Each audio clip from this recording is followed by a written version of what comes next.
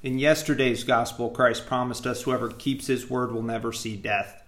It's a reminder that while there is suffering and pain in this life, everything works for the good for those who love God.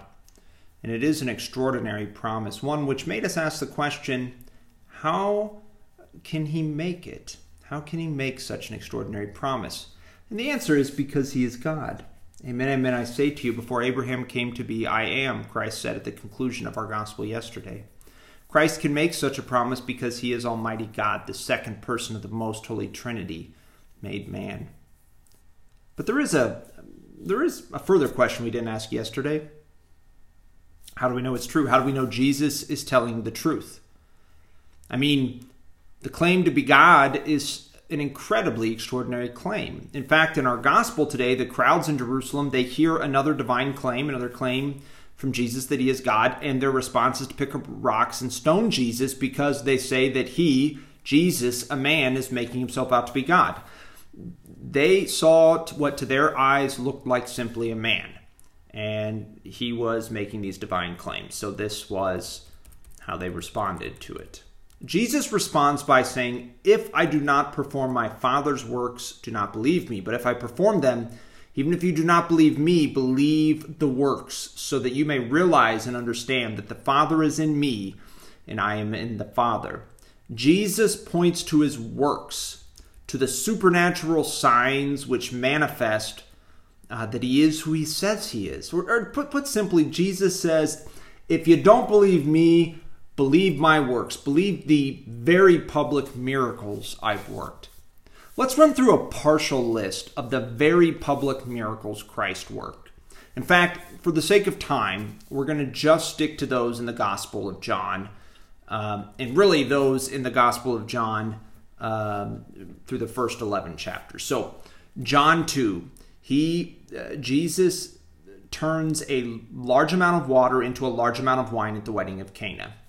John chapter 4, he heals an official's son in Capernaum. John chapter 5, a man paralyzed for 38 years, Jesus heals him of his paralysis.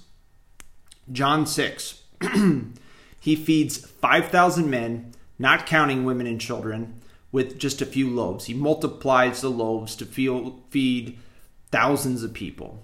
Later in John 6, he walks on water as if he were walking on dry land.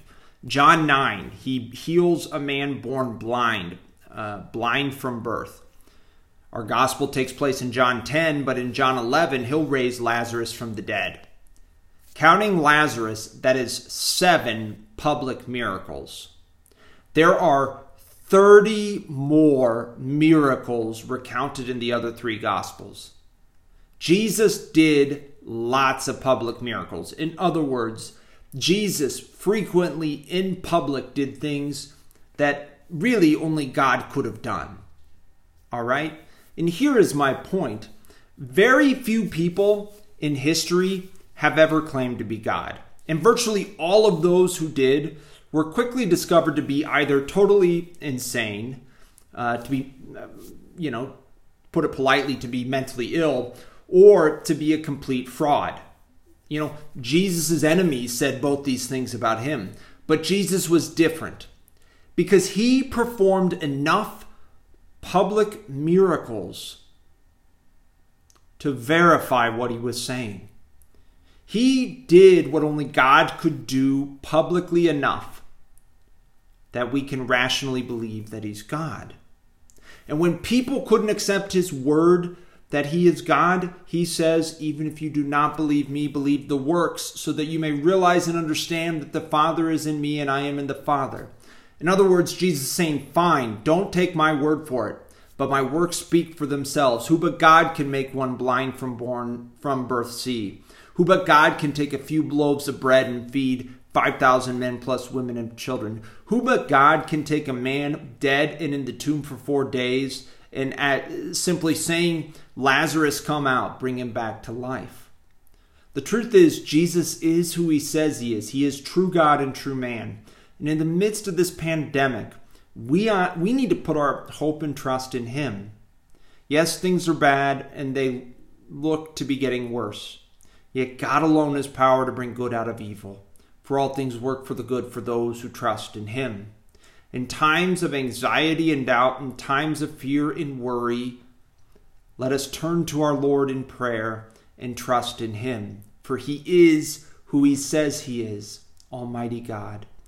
In times of trouble, let's turn to our Lord and say these simple words, Jesus, I trust in you.